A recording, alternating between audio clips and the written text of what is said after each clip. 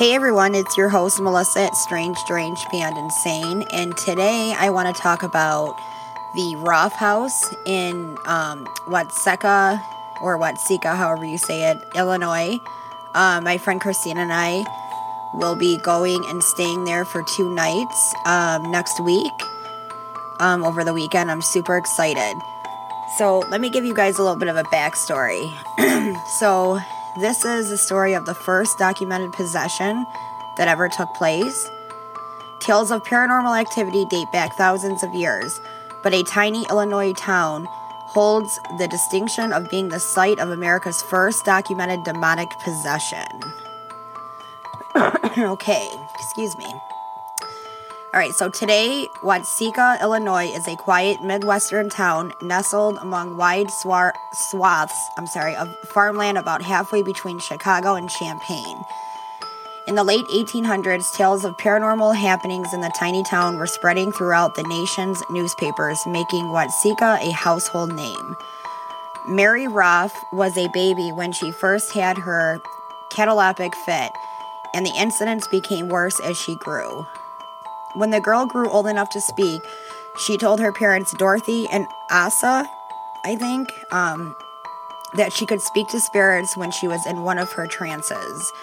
As a teenager, Mary gained the ability to read any book while completely blindfolded and was prone to hours long.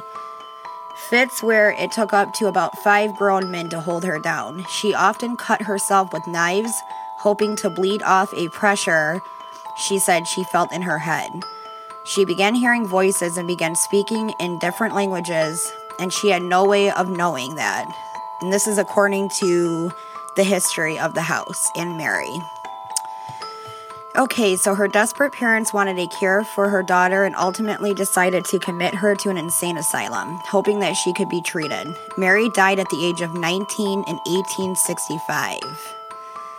Okay, so this article reads on Mary, quite the contrary. It turns out that Mary was neither truly gone nor happy about the death of her body. So on July 11th, 1877, another young woman in Watseka, Illinois, Laurency Venom, I believe, told her mother she didn't feel well and laid down. Much like Mary Roth, 13-year-old Laurency suddenly became prone to long trances where she spoke in different voices and gave details about places she has never been. The girl also told her parents that she has been communicating with the spirits of 2 older siblings who had died many years before.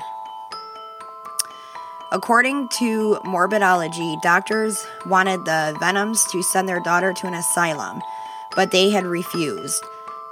Asa Roth, still reeling from the death of his daughter, wanted to see his other girl with an eerily similar affliction. Asa and a spiritualist who visited the Venom home noted that Laurency would introduce herself as different people, including an elderly German woman and a little boy. After meeting Asa, Laurency introduced herself as Mary, and she asked to go home. Laurency's body, inhibited by Mary's spirit, went to the Roth house and lived as Mary for months, even visiting Mary's friends. 10 months after Laurency first fell into a trance, the voice of Mary informed the Roths that Laurency's spirit was healed and that she had returned. When Mary's spirit relinquished control of Laurency's body, Laurency was reportedly healed and lived a relatively normal life, according to an Illinois Library article. Mary finally seemed to rest. Something still lingers, though, this reads. In an episode of Ghost Brothers, Lights Out, Dallin, Joanne, and Marcus head out to see what's still lurking in the Roth house. Hauntings there have reportedly turned dark and aggressive throughout the last 100 of years, with a variety of spirits and sometimes violent entities telling paranormal investigators to get out. So, I'm going to open up another article, but I am very excited to visit this house in Illinois. It's only going to be Christina and I. So we will get there Friday, Or wait, is it Saturday? I'm sorry. Yeah, we'll get there Friday. We'll be able to check in at 4 p.m. and then we will stay the night. And then we'll be there all day Saturday and be able to spend the night Saturday too, and then we'll head home. I believe it's just over 5 hours that we have to drive. So that's going to be really, really, really exciting. So I'm going to open up another article by American Hauntings. And this one is called The Possessed, the true story of the Watseka Wonder. So again, this is in 1878. A small town in Illinois gained all this popularity about this girl, Mary, that was possessed. So author Troy Taylor has spent years delving into the facts behind this chilling story, searching through dusty records, wandering through old graveyards, and visiting the sites associated with the case. This book, which is the first full-length, nonfiction title to be written about the case since 1879. It unveils the true facts behind what occurred in Watseka in the 1870s and allows the reader to judge for himself whether Lawrence C. Venom was truly possessed by the spirit of Mary Roth. This eye-opening and sometimes terrifying book is a must-have title for anyone with an interest in the mysterious and fascination with the unexplained. So this book is called The Possessed, the true story of the Watseka Wonder, and this is by Troy Taylor. And it also reads, Can the dead return, and can they inhabit the bodies of the living? Okay, so the story of the Watseka Wonder officially began in 1877, when a young Illinois woman named Lawrence C. Venom began to suffer strange seizures and spells that caused her to lose consciousness for hours and even days at a time. During these trances, she claimed to communicate with the spirit world. After being examined by a number of doctors, it was suggested that she had been sent away in an insane asylum. There was nothing physically wrong with her, they said, so her symptoms could only be caused by insanity.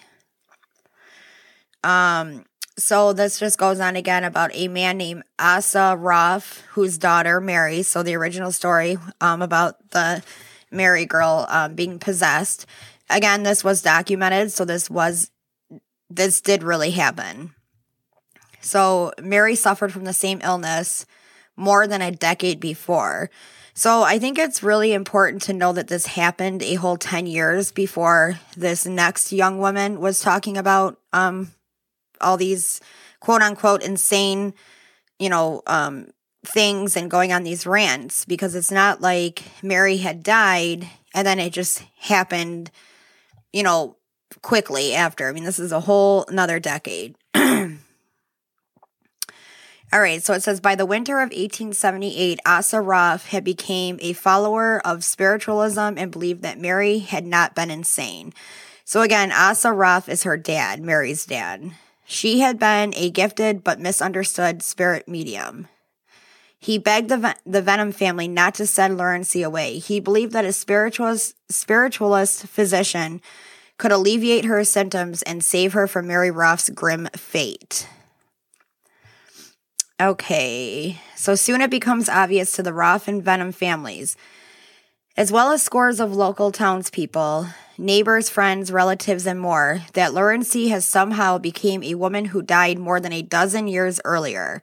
She recognizes people that Mary knew, identified things that belonged to the dead girl, and knows intimate family secrets that there was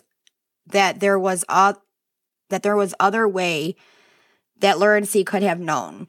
It seemed impossible, but it was happening. So for the next 5 months, Lawrence lived as Mary Roth. So this article kind of tells you that she actually lived inside Mary's old house as quote-unquote Mary Roth.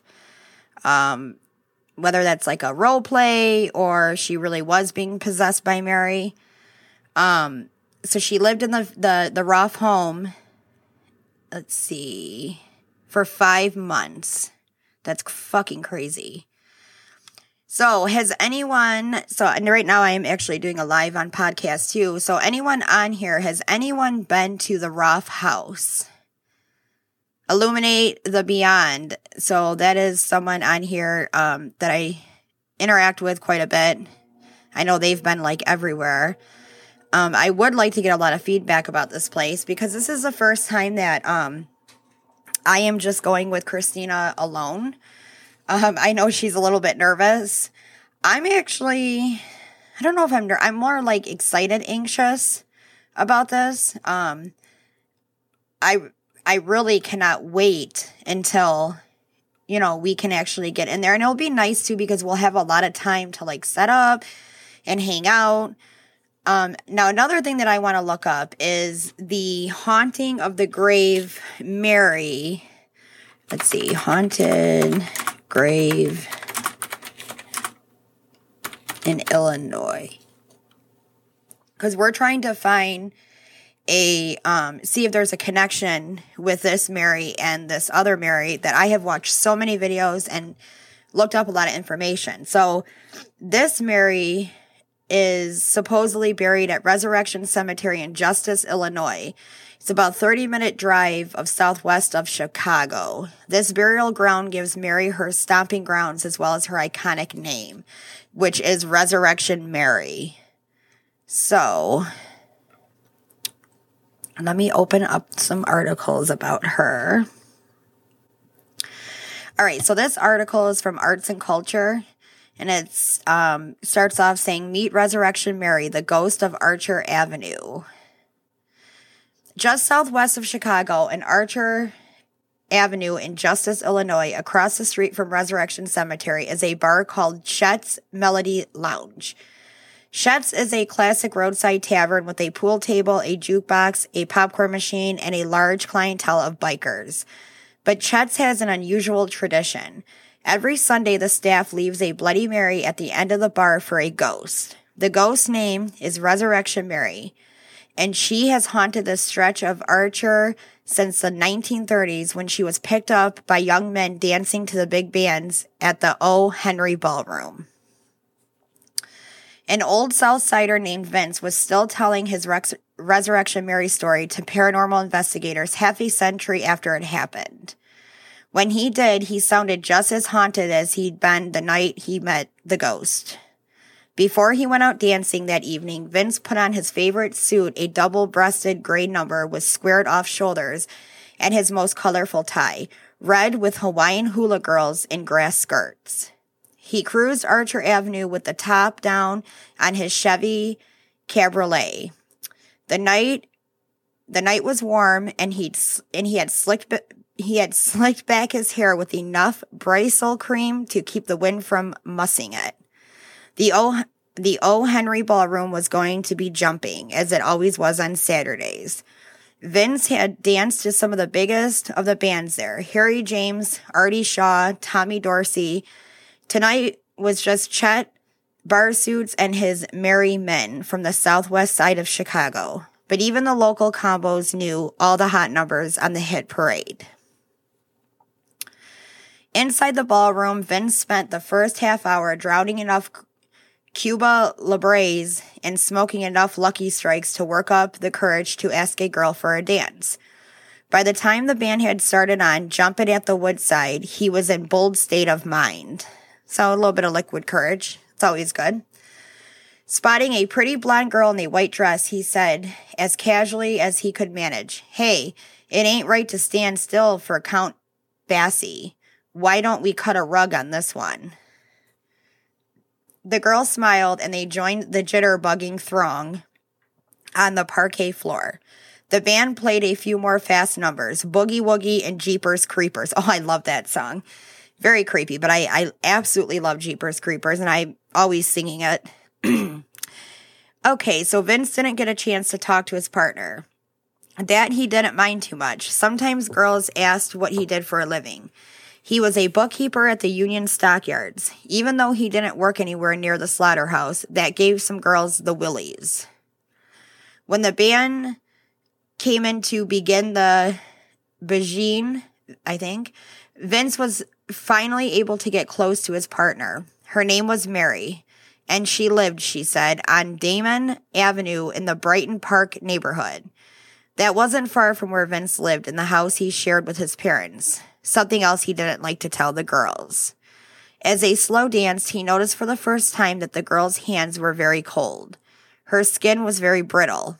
Mary seemed to notice that he noticed it, so he made what he hoped was light-hearted remark, "Cold hands mean you have a warm heart."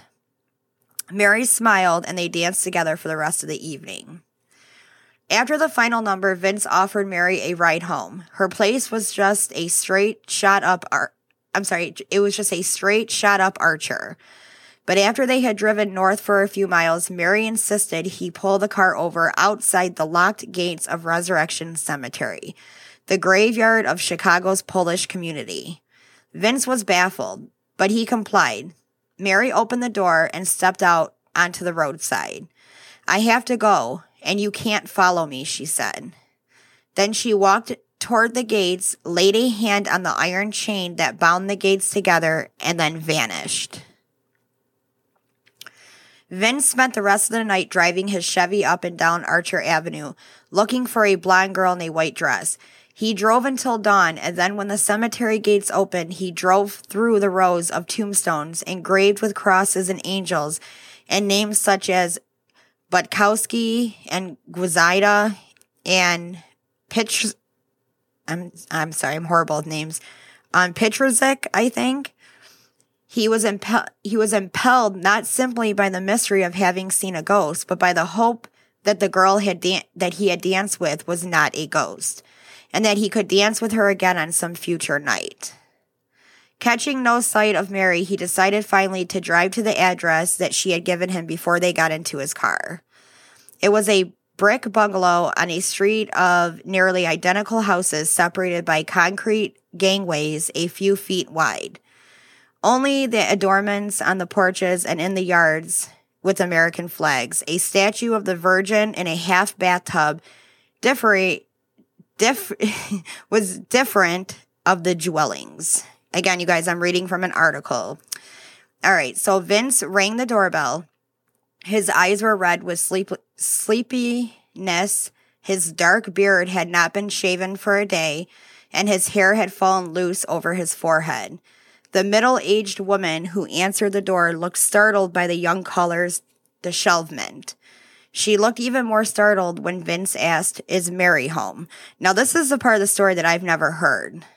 So this is actually very interesting to me because I never knew that he actually went to her house and talked to anybody. "Mary does not live here anymore," said the woman. "She looked old enough and enough like Mary to be her mother. Mary died in a car accident 4 years ago. Who are you?" she asked. He says, "I knew Mary in high school." Vince obviously lied. It was the only plausible story for why he had been unaware of her death. And then the mother replied with, "And you didn't know?" He said, "I went off to college downstate after I graduated." That much was true. He had attended Illinois State University. "I just moved back to Chicago." Looking past the woman who was blocking the doorway, Vince spied a framed photo resting atop a piano in the front room. It was a girl he had danced with the night before.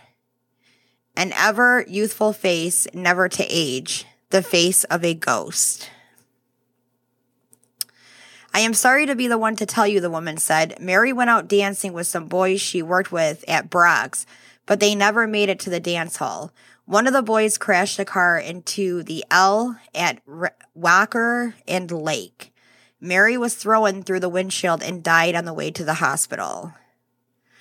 He replied with, "I'm sorry to hear that," retreating down the steps, and then he turned around and said, "I'm sorry for your loss."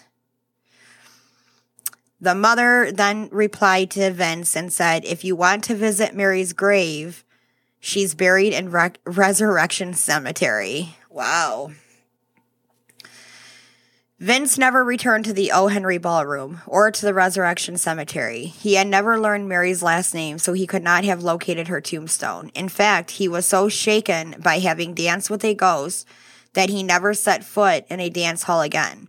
But Resurrection Mary, as the girl's ghost came to be known, continued to haunt Archer Avenue.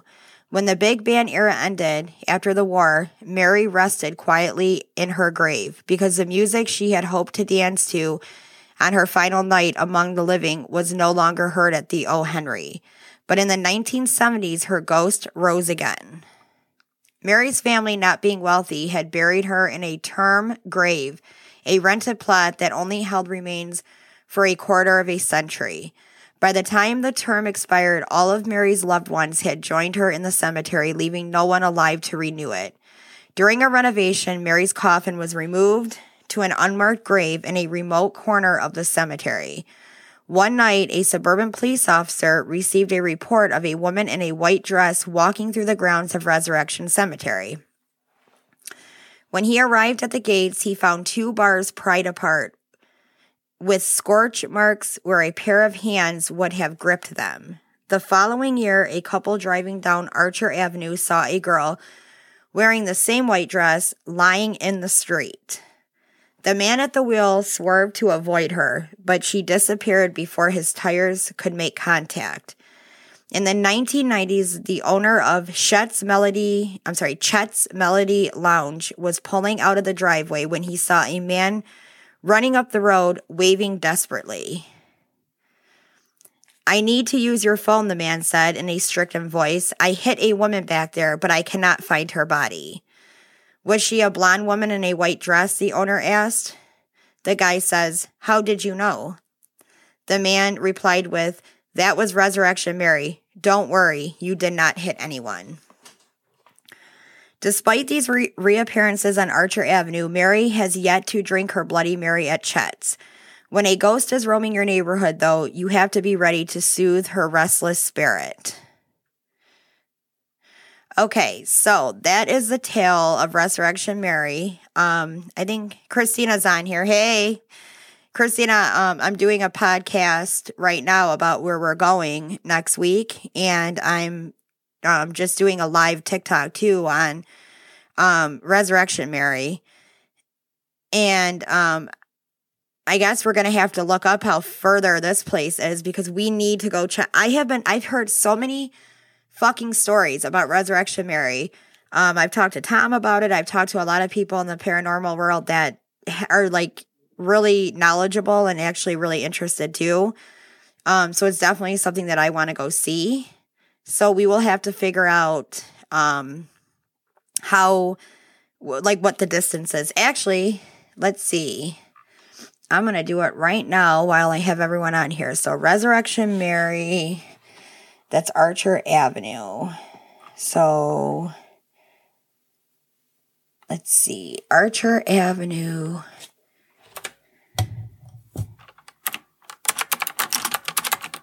Avenue to Watseka. Okay, Christina, it's an hour and 33 minute drive.